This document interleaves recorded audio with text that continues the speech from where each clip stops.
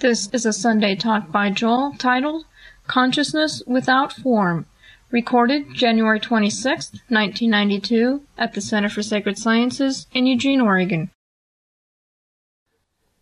In all mystical traditions, God or Brahman or Tao or whatever the name for the ultimate is conceived in two complementary ways, as transcendent and as immanent. These two terms refer to two aspects of the ultimate. One aspect being that it transcends all forms, all things, all worlds, all selves, all people, anything you can imagine. Consciousness transcends that. And the other, the immanent aspect, applies to the fact that consciousness also somehow permeates all things, is the substance of all things, contains all things. St. Augustine had a nice image of this. He said the world is like a sponge and God is like the sea. And as the sponge is in the sea and completely permeated by the sea, that's how God is to the world in that immanent aspect. You could think of it this way, that although consciousness permeates and contains all things, if you took away all things, you would still have a somewhat left. And that's the transcendent aspect of consciousness. Now, when we talk about these two aspects, the transcendent and immanent aspects of the divine, of the absolute, we tend to set up a duality.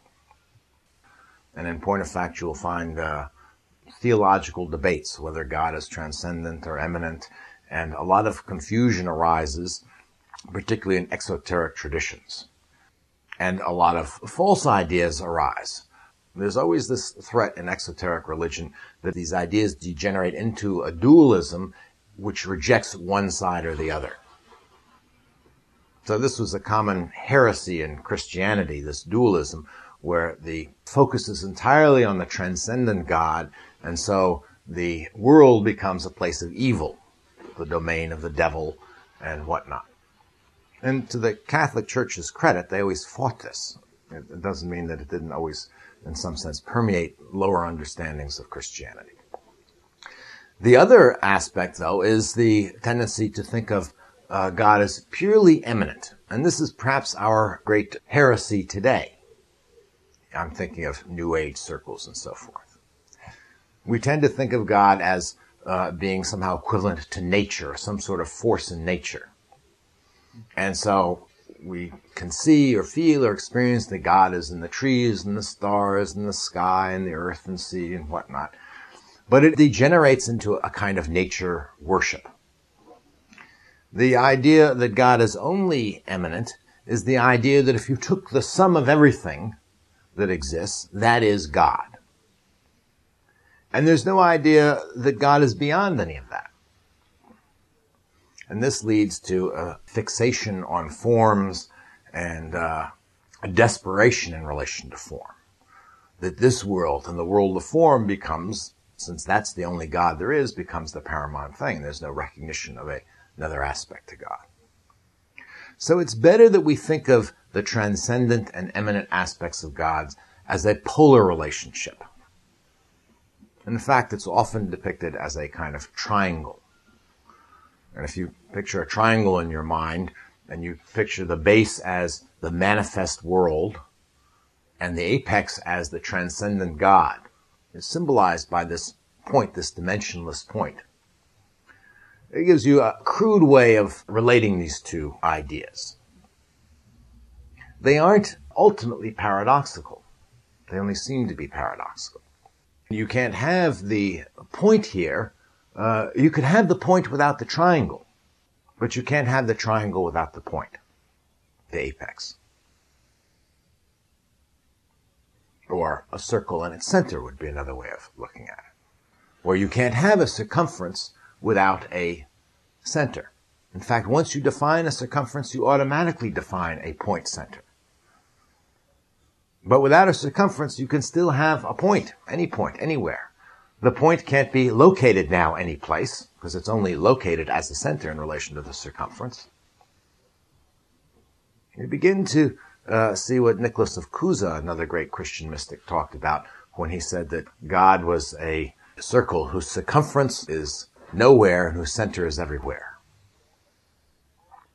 So let's not fall into the temptation to think of these as dualistic, even though it's hard for our intellectual minds to put them together. One of the most famous expressions of this is given in Hinduism by the mantra Om. Om is usually spelled in English O-M. If you translated the Hindu letters, it has 3 letters, and they're usually translated in English A-U-M, indicating that in the Sanskrit there are 3 letters. And the sound Om and the 3 letters of Om stand for this hierarchy. The A stands for the manifest world, the world we experience in our waking life, the world of seemingly solid objects and people and things and so forth. The letter U stands for the subtle realm, and it's associated in Hinduism with the realm of dreams. When you go to sleep, another world appears, not completely divorced from this world, but quite a bit different in its quality. It doesn't have the same solidity. It doesn't have the same deterministic character. And then the M stands for that transcendent aspect, which is equated in Hinduism with dreamless sleep, where no objects arise in consciousness. Consciousness has no content. Now, this is interesting because here we are relating this idea to our own personal everyday experience. In other words, everybody goes through a cycle in a normal 24-hour day of experiencing these 3 realms. You experience the gross realm of waking life, the subtle realm of dream, and, whether you know it or not, the profound transcendent realm of dreamless sleep. On a spiritual path, one of the things that we do is use the gross realm and then the subtle realm as a ladder to the transcendent. This is a very ancient image. It goes back to shamanism, this idea that heaven and earth are connected by a rope or a ladder. And the shaman climbs the rope or ladder to return to the heaven, which was the original paradise from which everything fell. This image is picked up and used in all the later mystical traditions. One of the most eloquent uses of it is by Saint Bonaventure, who has a little work called The Soul's Journey to God, which I highly recommend to anybody. We have it in the library, both as a separate pamphlet and as a part of a larger work of Bonaventure's. And he compares this journey to climbing a ladder. And so we see the importance of the world, the significance of the world. If you kick away the ladder, you have no way to return to the transcendent. And yet, if you start climbing the ladder and you're not willing to go upwards, you are stuck in this world. The ladder is not something to become attached to and to hold on to. It's something to be used. And on a spiritual journey, if we want to use this image, in climbing this ladder, what the seeker starts to see is the transparency of the forms of the gross and subtle realms. That the light of the divine starts to shine through. The most familiar expression of this is beauty. If you go out and look at a beautiful sunset, you are seeing the light of the divine shining through form. And this is common on a spiritual path. Very often, however, we get entranced with the light reflected through these forms. And we still mistake the forms themselves for that transcendent apex, that transcendent pole. And as much as your life can be enriched on a spiritual path by being able to see through the nature of form, to see its transparency to the divine, by being able to experience that the world is in fact divine. If we do not climb the ladder all the way, you cannot find that truth which Jesus described as the truth that sets you free ultimately. So it's necessary to travel all the way to that transcendent pole. Now, what can we say about this transcendent pole? How do we know where we're going? I want to read you some quotes from these traditions, and I think you'll see that there's this universal agreement among mystics about what cannot be described, if you like. Here's Shankara, great Hindu mystic. Brahman is indefinable, beyond the range of mind and speech. Brahman is without parts or attributes. It is subtle, absolute, taintless, one without a second. Now, notice that there's this heavy emphasis on the negative. Without parts, without attributes. There's one expression here of something that the mind can perhaps grab onto, this idea of one without a second. That's a paradox. The minute you say one, you have many, or the possibility of many. So he's given us a little something to grab onto, which isn't quite true. Even to say one without a second is going too far, really. But at least it gives your mind something to feed on. What is one without a second?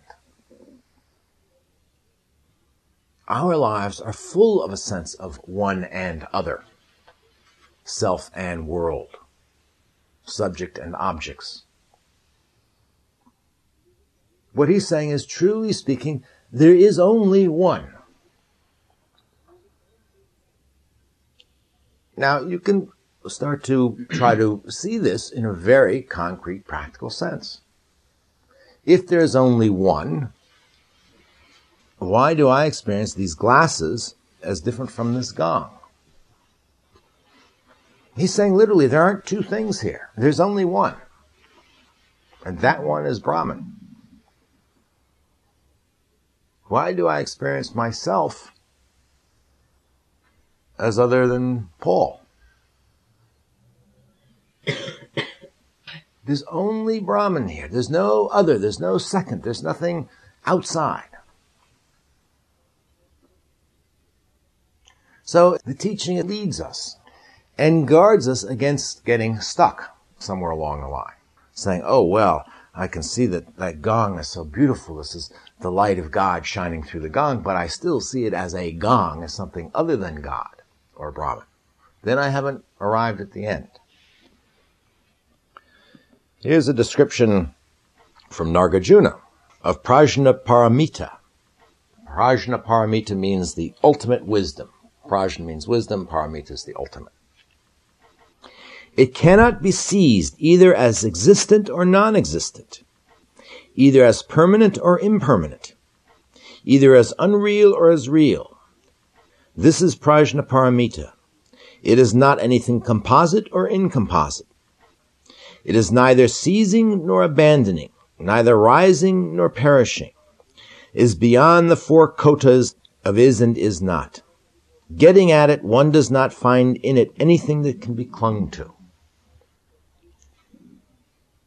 Here's another expression of this absolute that's beyond any attributes, any thingness. And there's another clue here for us very specifically. It cannot be seized. It cannot be clung to.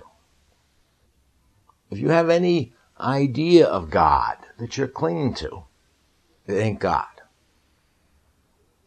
If you have any experience that then you're trying to recreate because it was a marvelous experience, it might have been a marvelous experience. It might have been a profound spiritual experience. But if you're trying to get it back, to cling to it, to hold on to it, it ain't God.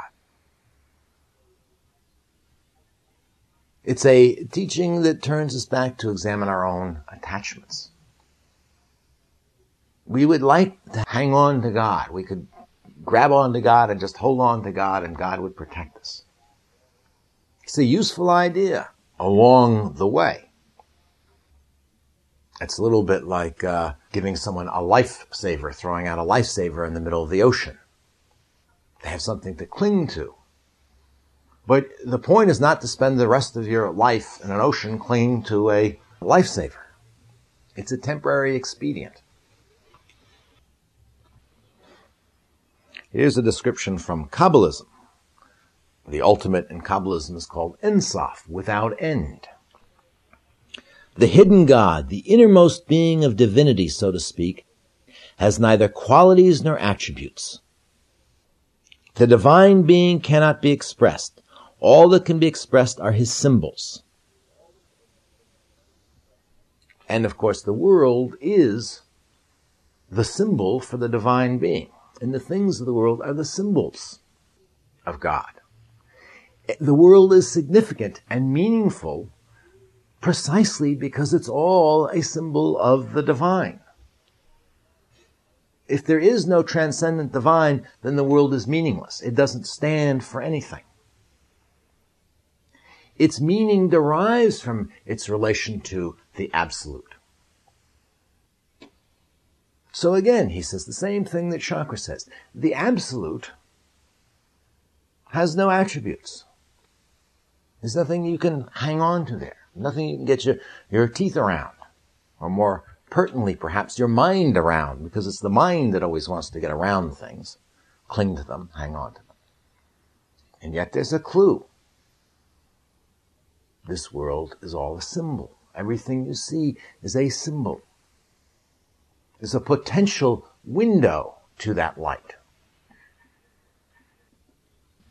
Here's Dionysius, a Christian mystic. We therefore maintain that the universal and transcendent cause of all things is neither a body, nor has he form or shape, quality, quantity, or weight, nor has he any localized, visible, or tangible existence. None of these things can be either identified with or attributed to him. Again, ascending yet higher, we maintain that he is neither soul nor intellect, nor can he be expressed or conceived, since he is neither number nor order, nor greatness nor smallness, nor equality nor inequality, nor similarity nor dissimilarity. Nor is he science nor truth, nor kingship nor wisdom, nor can any affirmation or negation be applied to him, insomuch as the all-perfect and unique cause of all things transcends all affirmation, and the simple preeminence of his absolute nature is outside of every negation, free from every limitation, and beyond them all. Notice that in this description, and in Nagarjuna's, the ultimate transcends all the opposites. Again, he points to this tendency of our minds to conceive, to create an image. And if you remember this teaching, when you get some very subtle, profound idea of God and you pat yourself on the back and say, now I understand. Remember, no, it cannot be conceived. You will find in your own experience that whatever conceptions or ideas or insights you have will fade. Whenever you think you found God, and you say, alas, I found God, and then weeks or months or years later, it'll fade and pass, and you'll say, what happened? It all evaporated. Whatever experiences you have, the same thing. Whatever will pass, whatever was a thing, whatever you can hang on to or identify or stands out or apart, just remember, that ain't it. It may be very useful on the spiritual path, a rung in the ladder, but don't stop there. Here's Abin Arabi. He's talking about the absolute. Its reality cannot be conceived. It is God. The utmost knowledge we can have regarding him is the negative qualities, such as there is nothing like him, or your honored Lord is free from the qualities which they attribute to him. It is not permissible to speak with reference to God as to what he is, for he has no whatness nor howness. We fear for him who thinks about God through semblance or comparison, for he is incomprehensible and unbounded and does not come under any definition or quality. Aren't they all saying the same thing? We started with a Hindu and a Buddhist who were traditionally at odds with Hindus. We moved to Judaism, the Kabbalists, who were historically at odds with Christians. We moved to Christians. And then the Sufis did a circuit of the known world at the time. They all agree. How do they know this? Where does it come from? They didn't read each other's works. How do they know this? If God can't be thought about, can't be conceived, and if God can't be experienced, in the sense of an experience as a limited passing phenomena, then this truth that sets you free must not be a truth of thought or experience. It must be something else. And every one of these traditions has a word for that. Jnana in Hinduism, that knowledge that liberates. In Buddhism, prajna, the prajna paramita that I just read you about, refers to that wisdom. In Kabbalism, it's devakuth. It means union, when there's no separation. And the idea of devakuth isn't an experience, it's constantly being united with God. If God moves to the right, you move to the right. If God moves to the left, you move to the left. Without any lag, without any distinction. In Christianity, mystical union, as Teresa of Avila talks about. And she puts it just in terms of the apex of this hierarchy here, this ladder. She describes in interior castles all sorts of subtle realm experiences that'll happen to you on the way. She's a very, very astute observer of the spiritual path.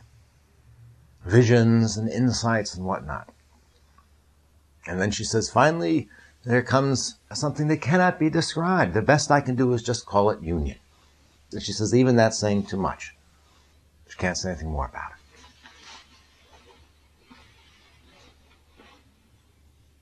All these traditions have some word. The word that I use is gnosis.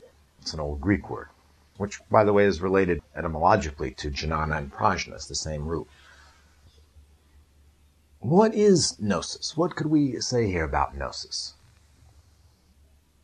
Gnosis is not a kind of knowledge that we conceive of as being between a subject and an object. When we say, I know something, we usually mean we know a something. We know an idea, or we know an experience. If you've been to Paris, you say, oh, I know Paris well. That doesn't have to do with ideas, it has to do with your experience. You had a lot of experience of Paris. But all these things that we know come and go. They are impermanent. Most of you have probably studied something like chemistry in school and forgotten all about it. All the things you used to know just gone right out of your head. And there are places you've been and people you've seen and so forth you've forgotten about. So this is not a knowledge about anything. Now this gives us a clue here. Where would you find this gnosis, or where would be an opportunity to realize this? In that state in which no contents of consciousness appear. For instance, in dreamless sleep. Our trouble is we go to sleep at night and we seem to blank out. We remember our dreams sometimes, and sometimes we're even aware as we're dreaming that there is contents of consciousness. Sometimes we're aware that we are dreaming. But when we wake up, we don't have any memory of dreamless sleep because there was nothing there to remember. We think that we went unconscious. That's the way we describe it. Well, I was out. I was unconscious. It's not true. It's because we are identified with a subject that only exists in relation to objects that we have this pseudo-experience of blanking out. Because in dreamless sleep, there are no objects arise, there's no definable subject. Now, one way a spiritual path operates is to try to get you to cultivate a continuous mindfulness. A continuous mindfulness during the course of the day, during your dreams, and a mindfulness that will have a continuity through the whole cycle of day and night, including dreamless sleep. If you cultivate this continuous mindfulness, you will begin to see the impermanence of the world of things, of objects. And the more impermanent, the more ephemeral they appear to you, and the more there's a sense of this constancy of consciousness, the more the things and the objects become symbols, transparent representations of the consciousness itself that's viewing them. The more divine, the more holy, the more sacred the world appears to you. But it's only when all this content vanishes that all confusion vanishes, and you see what is left is God. And one of the prime opportunities to realize this is in dreamless sleep, by being lucid. Another one, which is perhaps the most cultivated in spiritual traditions, is samadhi. And the whole objective of meditation from the point of view of achieving samadhi is precisely to empty consciousness of any content, to transcend all the contents of consciousness. And in the East, there are all sorts of very detailed, refined techniques to achieve this. Patanjali's Yoga Sutras, for instance, is one of the classic works in this. And slowly but surely, by withdrawing awareness from the outer senses, by focusing it single-pointedly, at first on some object, all other objects disappear, and finally surrendering that object, you've reached exactly that state that you experience every night. But now you've reached it lucidly. It's not just in the East, by the way. Read The Cloud of Unknowing by an anonymous Christian mystic. The whole method is that you take one word, God or love, and you concentrate on that word. And whatever else arises, you reject as not God. As he puts it, you use this word to put a cloud of forgetting between yourself and the world, the contents of consciousness. You forget them. They disappear. And you enter the cloud of unknowing, because there's no objects in that cloud to know. The state of dreamless sleep, of samadhi, is not itself the be-all and end-all of a spiritual path. The point is, in that rarefied state, the opportunity to realize this consciousness that has no attributes, that is the eternal ground of all that arises, is very, very high. There's still no guarantee, but there's no other distractions. It doesn't mean that nothing else will ever arise. It doesn't mean you're going to go off into some float away on the cloud of unknowing and never come back. It's just a particular time when the opportunity for gnosis is extraordinarily high. So it's a state that's cultivated. A third one is death. This is why preparation for death becomes a prime consideration on a spiritual path. In Tibetan Buddhism, it's described that at the time of your death, nature really is cooperating with you as a spiritual seeker, because nature is stripping you away of all the contents of consciousness. Your body goes, your thoughts go, your feeling goes. It all starts to dissolve away. If you can have a conscious death, as it's put, you remain conscious and all this dissolves away. And what's left is consciousness. It can be experienced, if we put the word experience in quotes. And in that experience, you can have a realization, a gnosis of this truth that sets you free. And what does it set you free from? It sets you free from all the delusions you have about the nature of form. It doesn't wipe out form in the sense of being a blank. It makes form utterly transparent. It's to see that form and consciousness are indistinguishable. That all this talk of a transcendent and immanent God itself is a distinction that does not hold. That form is nothing but consciousness. And that this consciousness is eternal. And eternal doesn't go on and on forever in time. Eternal means that it transcends time and has nothing to do with time.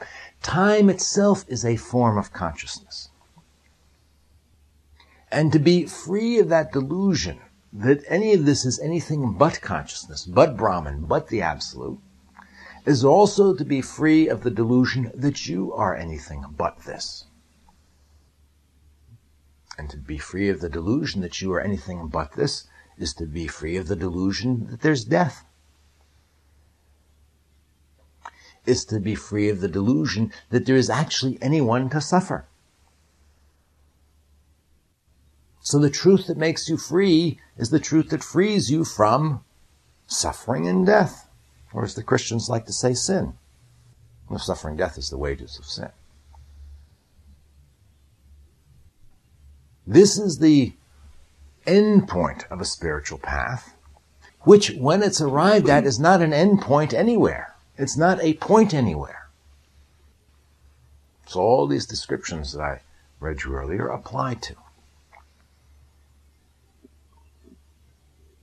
This is why in Hinduism, to come back to our original example of this idea of the three realms, symbolized by the three letters of Om, the gross realm, the subtle realm, and the transcendent realm, is not complete. And they talk about a fourth state, Turiya, which encompasses those three states. Because as long as we see the world in this step-ladder form, which is indispensable in a spiritual path, we're still stuck in form. But to see that this form itself is contained in that which has no form, Turiya, is the ultimate realization. So we cannot separate, in the end, consciousness in form from consciousness without form. In a relative sense, we can and we do because it's useful for the spiritual path. But for any of you, ultimately to understand this paradox, you yourself must walk this path. You yourself must make use of these teachings. You yourself must learn to distinguish the rungs in the ladder, and you yourself must climb.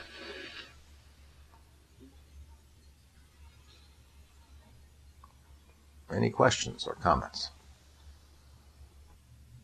Could the state of consciousness that you described as the oneness with God, could that be equated with feeling, or is feeling still in the same realm as thought and experience?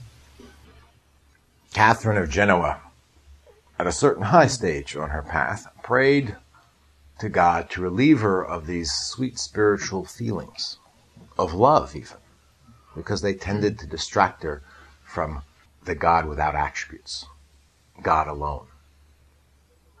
A feeling is a form, a subtle form, It's a form. It comes and goes, it passes. And you have wonderful, ecstatic, rapturous feelings. And part of attention is focused on them. So at a certain point on the spiritual path, they become an obstacle. For most of the spiritual path, they are help, because they draw you. They draw you away from lower attachments. Once you have spiritual feelings and experiences, then ordinary, mundane pleasures and stuff, start to lose their taste. It's not that they necessarily even lose their taste, but they're in a new perspective suddenly. Do you know? If you had a very pretty glass bead, it's very pretty, you know what I mean? I put it down here, we can all admire it. Then I surround it with rubies and diamonds and emeralds. And suddenly, it's not that the glass bead has changed all, and nothing's happened to the glass bead, but suddenly in relation to these other things, it's not so attractive. This is the use of spiritual experiences. They also convince you that the teachings are true. You read about all this stuff, and then you have an experience like that. This is what transforms, in a relative sense, faith into knowledge. You need faith to begin with, but the more you go along, the less you have faith. Now you have your own experience, your own insights, your own feelings, But, as I said, there comes a point where even that then becomes an obstacle. Even that becomes a distraction from a state where nothing arises in consciousness. So in this ultimate state of consciousness, there's nothing that we could describe or use words for that might be a feeling or anything in the body or in the... You shouldn't, but we do. And the words that are used in the positive sense are things like radiance, light, ecstasy, rapture. But you have to cease to imagine an ecstasy or a rapture or a radiance that comes and goes. Even these words are nothing but strange attractors to get you there. They're not really true. But let me say this to be helpful. That sense of radiance that you might get just in an ordinary experience walking along a beach at sunset, of this beauty, of this sense that there's something divine in all this that's arising. That is a light that draws you. The use of it is that it draws you. And you could describe it as, in a spiritual path, becoming more and more intense. And so Plato said it very well. He took beauty as a spiritual practice. And the first thing you do is learn to appreciate the beauty in concrete form, the beauty of sculptures and art and so forth, the beauty of the human body. Then you learn to appreciate the beauty of a soul, the beauty of virtue, the beauty of how someone behaves and who they, what we would call in our culture, really are. And beyond that, you go to higher and higher, more abstract, not intellectually abstract, but that have less concrete forms of beauty, until finally you get to that beauty itself. Beauty without form, you see. So the light, the beauty, the joy in those experiences is what you want to follow and not get stuck on the experience or the conditions that created the experience. Is that helpful? One other thing just came to mind. When this, let's say this radiance does happen, what is the best way to be with it? Just to notice it or to...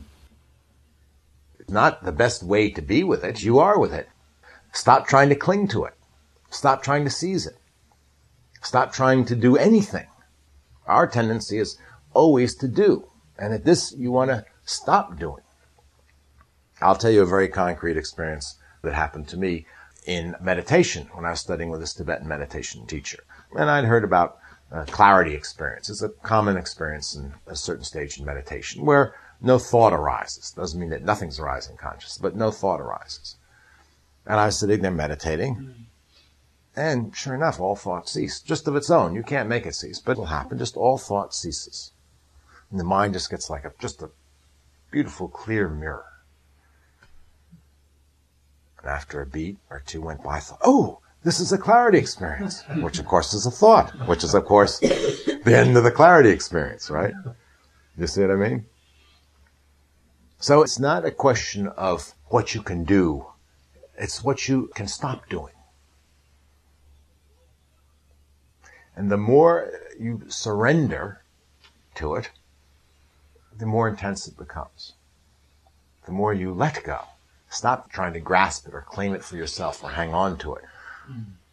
The more you do the opposite of that, just surrender, just let go. If we're using the image of light, the more intense it becomes. The more you start trying to say, oh, this is it, and grab it, it'll start to fade. So even to notice it or label it is this what you're saying? You're still trying to do something with it. You will, of course, notice it, and you will, of course, label it until you get the idea that it's not necessary to notice it or label it. God does not need you to notice him or label him or her.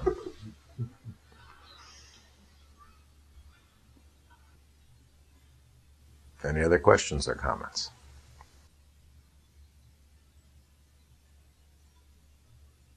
All right, let's call the formal part of the morning over. You're welcome to stay and have some tea and check out the